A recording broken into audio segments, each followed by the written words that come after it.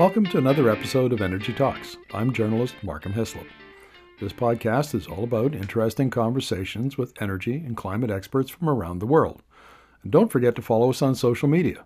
On Twitter, at ENERGI Media, and my personal handle, at PoliticalHam. On Facebook, facebook.com/energymedia. Energy.media is our website, where you'll find Markham and Energy columns, news stories and op-eds, and the Energy Student Resources Portal, a wiki-style collection of our work that's free for high school teachers and university professors to use in their classrooms. Now sit back, relax, and enjoy the episode. Welcome to episode 103 of Energy Talks. Today I'm going to be talking to Ralph Torrey, who is the research director at Corporate Knights magazine, about an article he wrote back in November called The Price of Making Peace with Nature. And it is the Corporate Knights Climate and Economic Renewal Plan. And so you can imagine I'm very interested in that. Welcome to the interview, Ralph. Thank you, Martin. Thank you for your interest. Look, I admit to some confirmation bias here because these are all issues that I've written about, advocated for in some cases in columns, interviewed many experts about. I think you've got the basics down here. Where we'll probably go in this interview is not so much what needs to be done, but how it can be done.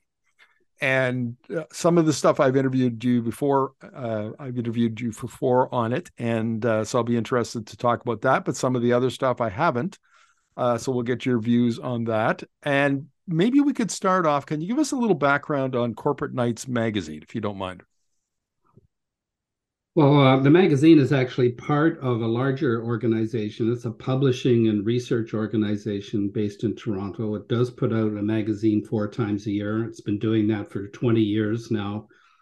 Started out basically as an investigative journalism initiative to explore corporate behavior and misbehavior with respect to environment and sustainability issues, but it's evolved over the years into one of the world's most influential publications in the whole field of corporate sustainability activity and policies and impacts. It, among other things, the research department generates an annual list of the top 100 corporations, public corporations, according to our analysis, that rank highest in our sustainability metrics. This gets released with quite a bit of attention at Davos every January. It's a very sought after list to be on because it's considered one of the best and one of the sustainability rankings with most integrity. And because it's been around so long, it's widely regarded and used as a reference point. We also put out a number of other data products. We've been the really interesting thing that we've been doing, if I could just say one more thing about what we're doing at Corporate Knights these days, is that we've gone beyond the traditional environment, sustainable governance and social metrics. I mean, we do those, the so-called ESG trio, but for the last couple of years, we've developed a taxonomy of what we consider to be sustainable production. And it's a fairly detailed set of definitions of what we consider to be sustainable if you're in the car business or the power business, or if you own buildings, or if you're making clothing or fashion and medicine, or if you're in the finance business. And then our research staff systematically digs through company reports and other documents to determine what percentage of a company's revenue and what percentage of a company's capital expenditures, investments, are aligned with this taxonomy that we've developed. And then we score the companies based on that. And we're finding there's a tremendous amount of interest in this, not the least because that when we're finished doing it and we evaluate the economic performance of these companies, they're outperforming the market, including throughout the pandemic. So this is reaffirming one of the big stories that's emerging in the world, which is that the companies that are making the products and services that we need to get through this transition that we have to get through on sustainability and climate are actually doing very well business-wise. Well, let's talk about some of those products. And the first item on your renewal plan is retrofit, modernize, and electrify most of the existing 9 million residential and commercial buildings across Canada. Now, I'm interested in this for a couple of reasons. One is this is the thing I interviewed you about last year, and secondly, we have a just under 1,300 square foot bungalow on Vancouver Island, and we're slowly modernizing it. It needs to be, it's about 30 years old. We're upgrading it. So this spring we put in a heat pump, and I had no experience with heat pumps, and I'm amazed at how efficient it is, how cost effective it is, how much more comfortable our house is. We're getting an electric vehicle in a couple of years. We just bought electric bikes. And I think that our experience, at least in Parksville and within our sort of social network, is kind of common. Everybody is migrating to that because it's A, affordable, and B, it's just better technology. They people enjoy driving electric cars, and they enjoy having heat pumps in their house and air conditioning in the summer and so on. And so that I'm really keen on to hear your thoughts on how we can go about retrofitting and electrifying 9 million buildings. It's no small task. Yeah, I mean, you're right about the technologies. The heat pump and the electric vehicle are going to be the workhorses of the trend towards greater use of electricity, greater efficiency, and less carbon overall in our energy system. The problem is, especially with regard to the existing building stock, and most of the buildings that will be standing 20 or even 30 years from now have already been built. So this is a retrofit challenge. And the challenge that we face there is that it's capital intensive. Now, you may have been able to afford it, but many people would not be able to put up the necessary capital to do the necessary efficiency improvements to convert from maybe a natural gas system to an electric heat pump system, and to do it in a smart integrated way so they get all of those comfort and cost benefits over the long term that you're referring to. So and to do it fast enough that it will make, and on a wide enough scale that it will make a difference to the climate challenge that we've got to respond to, the climate emergency that we've got to respond to. So my view is that we have to take the risk off the shoulder of the homeowner. We have to take the front end financing off the shoulders of the homeowner. We have to find ways to do this on a massive scale that will bring down the economies, bring down the costs per unit. And we have to almost start thinking about buildings as a type of infrastructure, the same way we think about roads and bridges and power plants and other big expensive things that are in the public interest to build, but which require financing so that the costs can be spread out over time in a way that makes them affordable for everybody and that distributes those costs fairly and equitably. So it's not only the middle class and the rich that are able to have those comfortable heat pump heated homes, but everybody, because that's the only way we're going to get enough of these soon enough to get our emissions down. Because, a big percentage of the greenhouse gas emissions in this country have to do with the fossil fuels that we're burning in furnaces and heating systems in buildings. Sure. What do you think of the electricity as a service model? Now, I've run across this a number of times in the U.S. It seems to be less popular in Canada. I've never seen it in Western Canada, but I have seen a couple of firms doing this in Ontario. And so basically, the model that I'm familiar with is the company goes and talks to like a school district, and they say, okay, you've got 10 schools and you want to upgrade them. You want to retrofit them. You want to put solar panels on them, bring in heat pumps, all of that.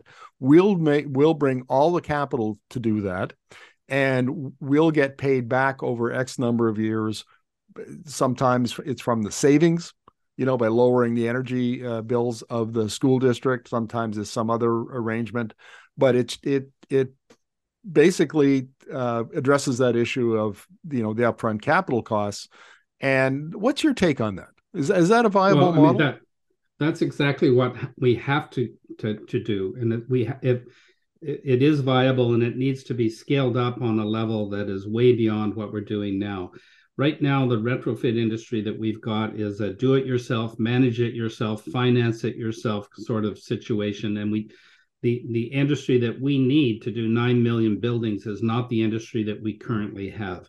And one of the missing pieces is the type of financing that you're talking about that would bring the large investment numbers into play in a way that they're not now, where it's one house at a time sort of thing. And I think if we can do that using the type of system that you just described, that approach, only I would say it's not so much electricity as a service as it is comfort as a service. Because if you're including spending on retrofitting as part of the overall package, you may very well be reducing the electricity use of that home. In fact, you will be in a way that makes their overall cost of ownership of a comfortable home go down, but it may not make the number of kilowatt hours that they're buying go down or go up for that matter. So the focus really ought to be on comfort. And this is something that our current regulatory systems often work against, where we have the electricity sector, to use that example again, where the focus is on keeping the price of the kilowatt hour as low as possible. And that made sense 50 or 60 years ago when these regulatory frameworks were being devised. But what we need now is a much more holistic, systemic approach that will bring in the investments in the building retrofits and the efficiency of the building shell itself, which under the current regulatory framework are not always going to be in the interest of the utility. We have to make it in their interest. And the kind of approach that you're talking about applied to energy efficiency is the way to do that. Right. And I see in British Columbia, which regularly gets top marks for energy efficiency programs and its climate leadership, climate plan, and so on. And yet the utility, the major utility here is BC Hydro. It's a Crown-owned corporation.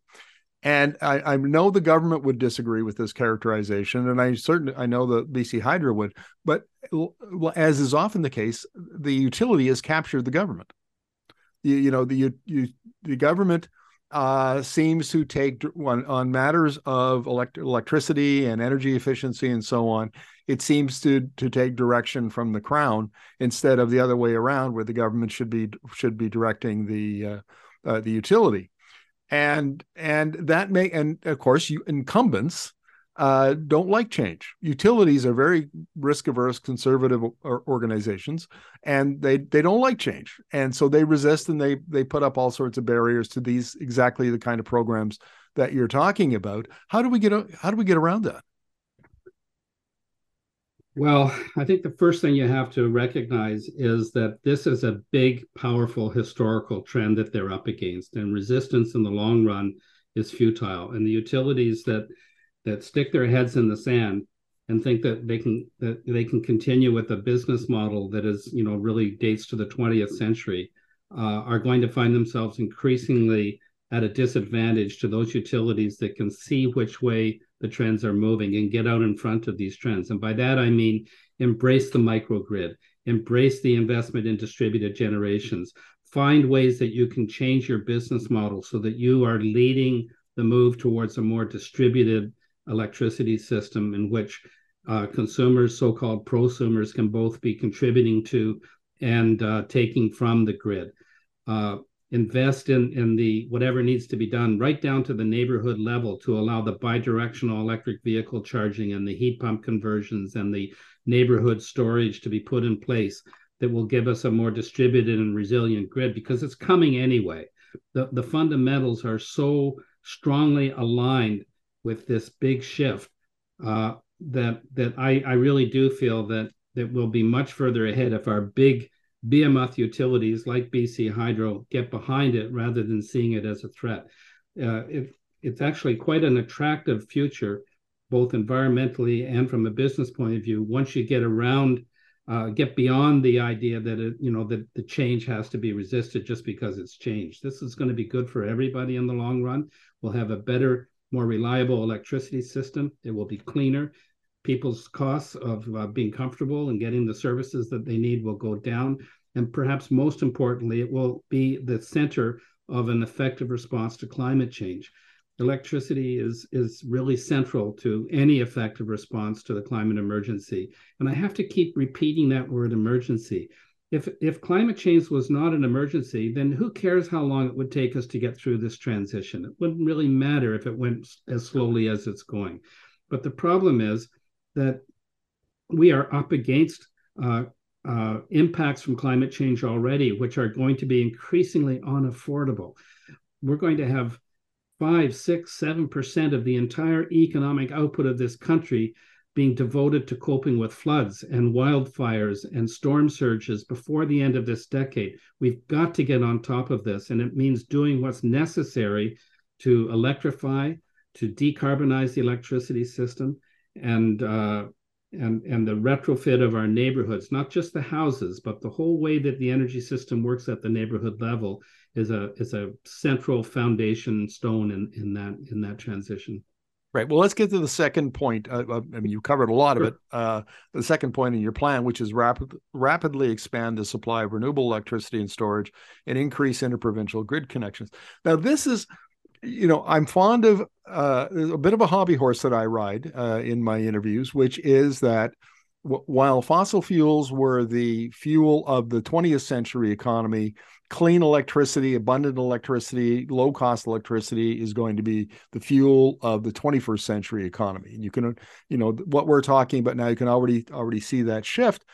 And it's amazing to me that the Americans, and I guess because, they had so much coal in their system, 60, 70% not that long ago, and so they are remaking their power grids at a remarkable pace. And the kind of discussions or the kind of points that you were making about adopting these amazing new technologies through flattening the utility business model, prosumers feeding in, buying and selling electricity on the grid. I mean, it's in Canada, that's like science fiction.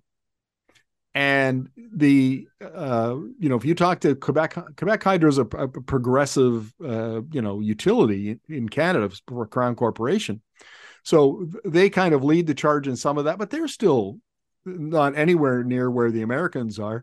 And then when you're talking about SaskPower and you're talking about Manitoba Hydro and BC Hydro and, and Ontario is, where you live, it's just, it's a nightmare. They're still talking about ramping up gas, for crying out loud, in the 2020s and relying on nuclear. So we aren't, we're not even talking about what needs to be done with the Canadian electricity system. And it seems to me that what we had before in the 20th century was so successful that we've become very complacent about the changes that are taking place now and how we need to respond to them. And that makes it very difficult to even have the conversation at the public level with government and so on. How would you respond to that? I think I'm actually not quite as negative as you are about what's going on. I agree that the big central electric utilities probably have the most difficulty being agile and responsive to the changing conditions that are coming. They've historically never been good at it. They always there's a long history of these utilities not really understanding the changes that were going on in their own marketplace. However, when you look at what's happening at the local distribution level in a number of provinces, at the community level, at the encouragement of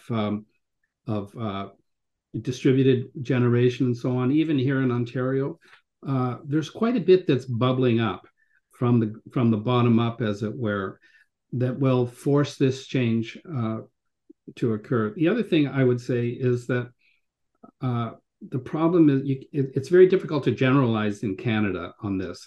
The situation in British Columbia and Manitoba and Quebec, Newfoundland to an extent, is quite different, where you've got an abundance of hydroelectricity than in, let's say, Alberta and Saskatchewan and Nova Scotia, where fossil fuel is still a mainstay of electricity generation. So the options are different. The role of electricity is different. Fortunately, the provinces that have surpluses, and that will continue, I think, to have surpluses of carbon-free electricity because of their legacy hydro resources, are right next door to provinces that are going to have more difficulty decarbonizing their electricity supply, whether it's BC and Alberta, Manitoba and Saskatchewan, Ontario and Quebec, Quebec and Atlantic Canada. Fortunately, the haves and the have-nots are side by side across this country. So the prospect of greater east-west connectivity in those particular pairings of provinces is really important, I think, over the long run to getting a low carbon outcome right across the country.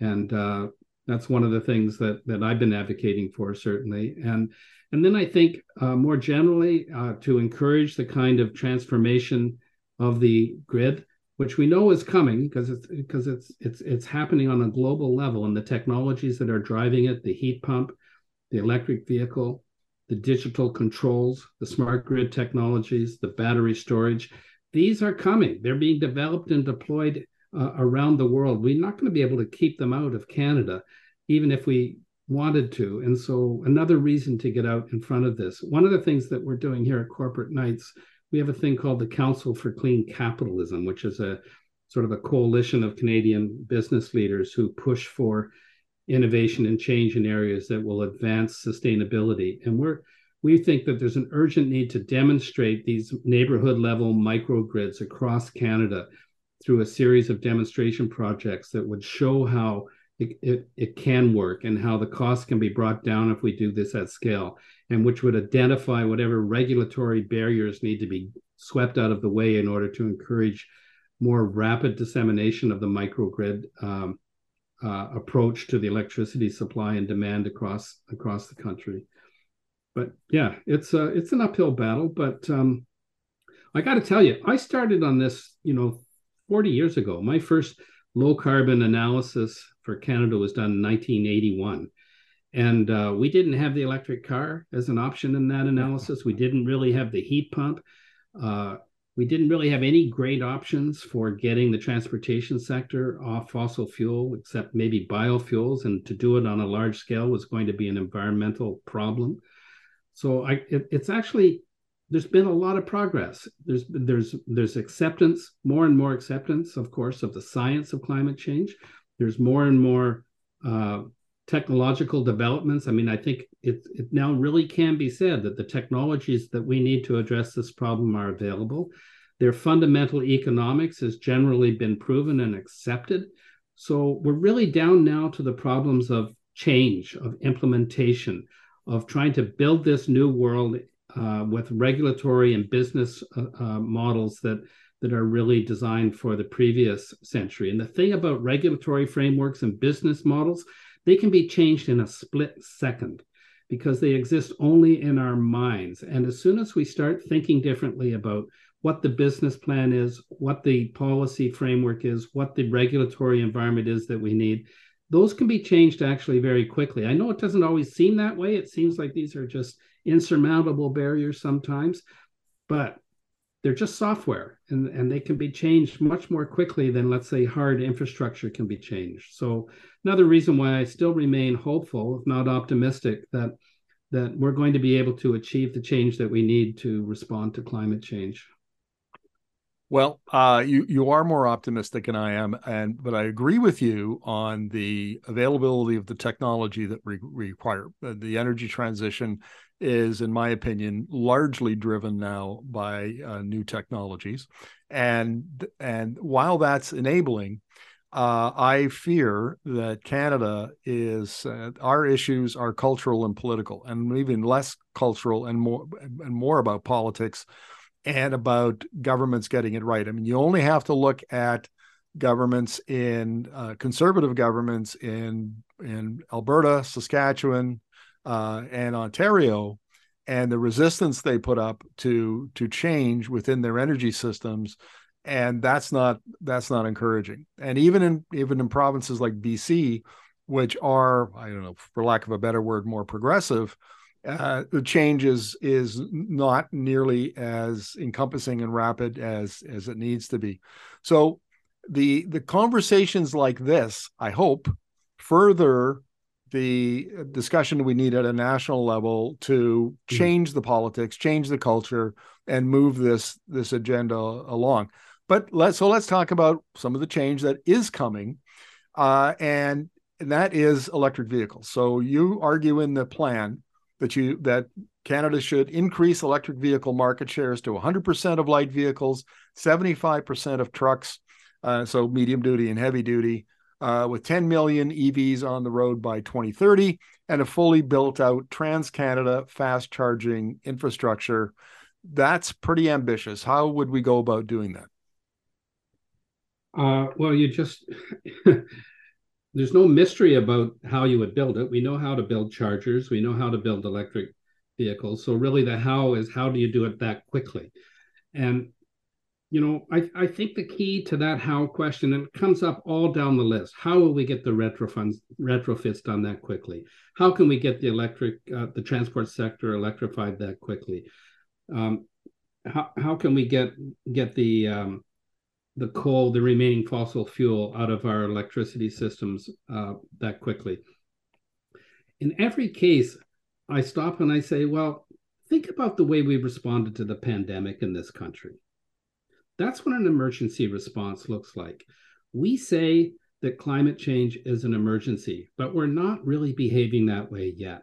And, the title of the article that you referred to at the beginning of this conversation was The Price of Making Peace with Nature. And that was actually an allusion to the title of a book about John Maynard Keynes that I read this past year called The Price of Peace, in which I was reminded of the historical role that the public investor has played in these large historical transitions. And when you look at that capability that we've got, when we really decide to make a concerted effort, like we did in responding to the pandemic, all sorts of impossible things suddenly become possible. And in fact, the level of capital investment that would be required over the rest of this decade to effectively respond to climate change is smaller than the investment the federal government alone has made in the last 2 years in responding to the pandemic. We've spent $250 billion a year, the federal government, responding to pandemic. We think that a total of about $126 billion a year would be sufficient between now and 2030 to put us well on the way to a very low carbon economy in this country. And it's a lot of money, it's a lot of capital, but it's not out of the ballpark. We can afford it. It's less than what climate change itself is going to be costing us before the end of this decade if we don't get in front of it.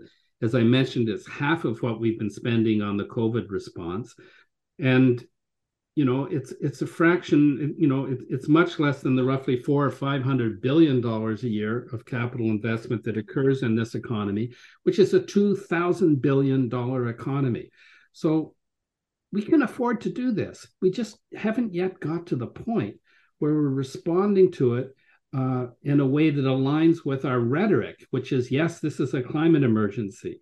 Well, if we really believe it's an emergency, then we have to allocate capital on that sort of a scale. It's not on the same level as, say, World War II or something like that. It's not even on the level of the pandemic, but it's many times higher than what we've been able to muster to date. And unless and until we can turn that corner and start treating the climate emergency like the emergency that it really is, we will continue to fall short of the emission reduction curve that we need to get on if we're going to stave off the very worst impacts of climate change. Okay, fair enough. But there becomes, if you dealt with the issue of capacity of capital, so we've got lots of money and we could scare it up if we had to, and we on things like electric vehicles, I think the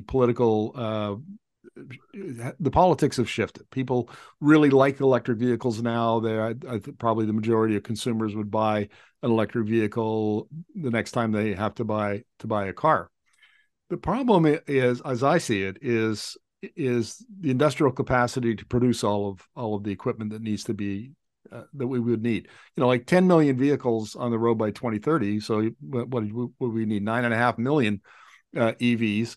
And I suppose we could buy a lot of those on the open market from other countries, US or China or wherever. But of course, why wouldn't we want to produce those in Canada? And this is, full disclosure. I've said this before on the podcast. I was contracted as a freelance writer to write the Alberta Federation of Labor's Skate to Where the Puck is Going report. And a key part of that is arguing for the return of the entrepreneurial state. The state that leads, the state that invests, the state that takes risks, and implements industrial strategy and industrial policy in response to the very questions that we're talking about. Because at the end of the day, we can say that we need to do this and we can afford to do that and all of that, but somebody has to lead. And if it isn't, and if it isn't the market, if it isn't corporations, if it isn't entrepreneurs, then the state has to step up. And by that, I mean governments. And so we argued in that report that we need the entrepreneurial state to return, and it needs to begin this modern idea of modern industrial policy. We saw Finance Minister Chrystia Freeland refer to that in the Economic Fall Statement. She was talking about robust industrial policy is coming from the federal government. And so I think we're starting to pivot a little bit in that direction. And would you agree with that or not? I hope so, because I agree with you that the public investor and the entrepreneurial state is a essential part of how we're going to get through this, and I hope that we're getting there. I have good days and bad days in terms of the answer to the question of whether I think it's really there yet. I think one of the things that's encouraging that I see when I look at what's going on up in Ottawa is that there's a growing understanding that this is where the global economy is going in the 21st century. And in the 20th century, if you didn't have a piece of the fossil fuel industry, which we had in Canada, or if you didn't have a piece of the automobile industry, which we did have in Canada, then you were unlikely to be a leading economy in the world in the 20th century. Well, in the 21st century, it's going to be the electric systems, the smart buildings, the plant-free proteins, the batteries, the control and digitalization systems.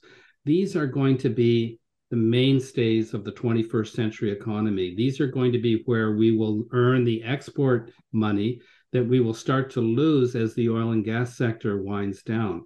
And so the survival of Canada as a first-tier nation and a first-tier economy in the world really revolves around whether we see the kind of leadership that you are describing, not only so that we can do our own part in responding to climate change here in Canada, but so that we can position our country to continue to help provide the rest of the world with what it needs to get through this transition. And we are so blessed with many of the resources that are needed for that. For example, when it comes to the battery supply chain, I don't think there's another country in the world that has all of the ingredients that make up what's needed to be a manufacturer of the electricity, the electric batteries, the vehicle batteries, and the utility batteries, and so on that are going to be needed for this transition. We ought to be a leader in that. Same goes for the electricity system more generally. Same goes for plant-based protein, which is a burgeoning sector. Canada has huge opportunities to be a world economic leader in that field. We already are. The same goes for buildings, believe it or not. Canada is way overrepresented when it comes to holders of very large portfolios of commercial buildings. We have some of the largest commercial building landlords in the world headquartered right here in Canada. That gives us a platform to push forward with the smart building technologies that are critical to the decarbonization in that sector. And as I started in this long response, it's these realizations that are bringing a whole new set of allies, if you like, into the push for the kind of leadership, government leadership that you're talking about.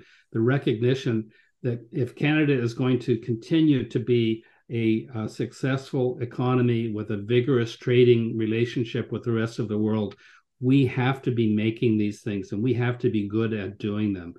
I think that that's contributing, along with the need to respond to climate change, to an acceleration of support and from our governments for this activity. But yeah, it's still too slow.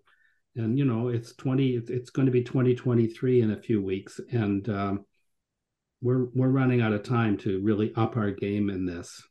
Right. Agreed. I want to talk about one of your points in your plan that's very near and dear to my heart, and I bring it up frequently on these podcast interviews.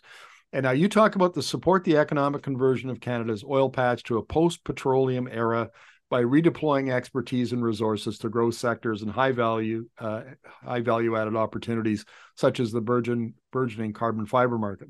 And I should, again, getting back to the AFL report, this was the number one mission because, of course, they're in Alberta. That's oil and gas is huge there, the epicenter of the industry. And the report argued that it's time to transition the hydrocarbon extraction industry from producing feedstock for fuels, refineries, basically, to feedstock for materials. And we're still a couple of years away from turning bitumen into carbon fiber, but it looks like I've interviewed the Alberta Innovates folks who are leading that research. They think we could have a commercial process as early as next year, but probably no later than 2024. And there's all kinds of other activity going on. In Calgary, you see the Alberta Carbon Conversion Technology Center. There's already a company there called Carbon Upcycle that embeds CO2 into cement. So it sequesters emissions and actually makes a better product. They make vodka and soap. I mean, this is an industry that China leads on, and that Canada, because we could have lots of captured CO2 plus bitumen, there's a huge opportunity here to build a CO2-based, a carbon-based manufacturing industry.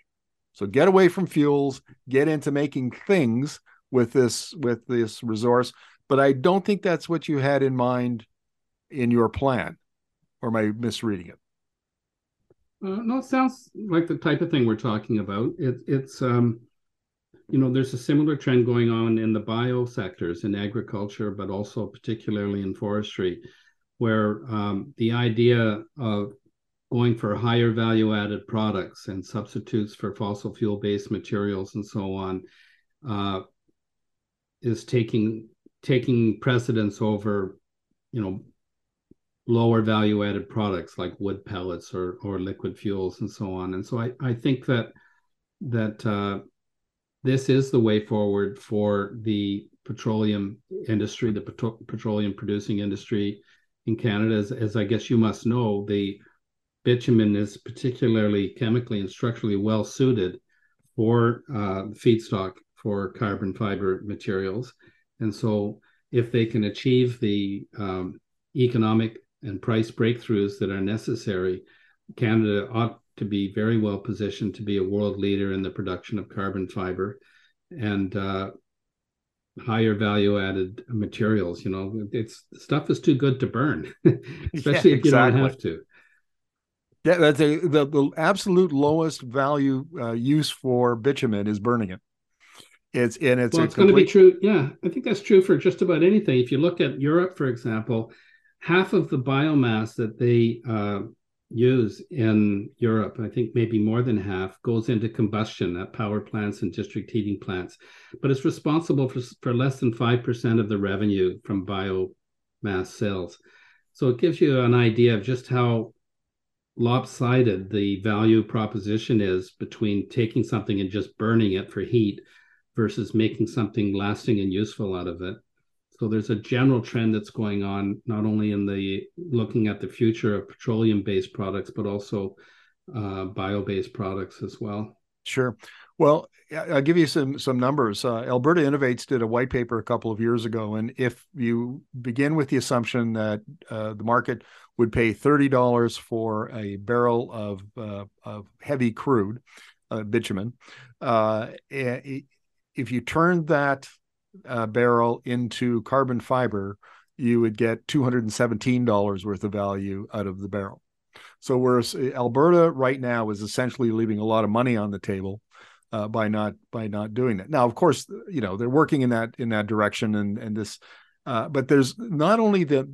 Oh, and I should also mention I did an article for Alberta Views magazine last year and interviewed Zoltech Manufacturing out of Missouri, which is one of the big American carbon fiber manufacturers, and they've been in touch with Alberta Innovates following that research. And I was told that if Alberta Innovates succeeds in creating a bitumen-based carbon fiber precursor, you always locate the carbon fiber plant as close to the source of the precursor as you can. That's just the way the industry works. And I asked them, would you build plants in Alberta? And they said absolutely. So there's a supply chain as well that produces all kinds of jobs and all kinds of prosperity. Now I know we've run long on this interview, Ralph. And I appreciate the time. How much time do you have? Well, I actually have someone here that's waiting for me, but let's wrap this up. Let's wrap this up. We've had it. We've talked for 40 minutes. We're probably need to give my listeners a break. Thank you very much for this. I really appreciate it. The article that I referenced earlier came out on November 24th, and it's the price of making peace with nature. And I'd encourage all of my listeners to read it, and we'll have you back again to chat about these issues. Well, thank you for inviting me, Mark, and for the conversation. I've enjoyed it, and thank you for your interest and advocacy for these changes that we need. Well, likewise. And Merry Christmas. And to you. We'll talk again.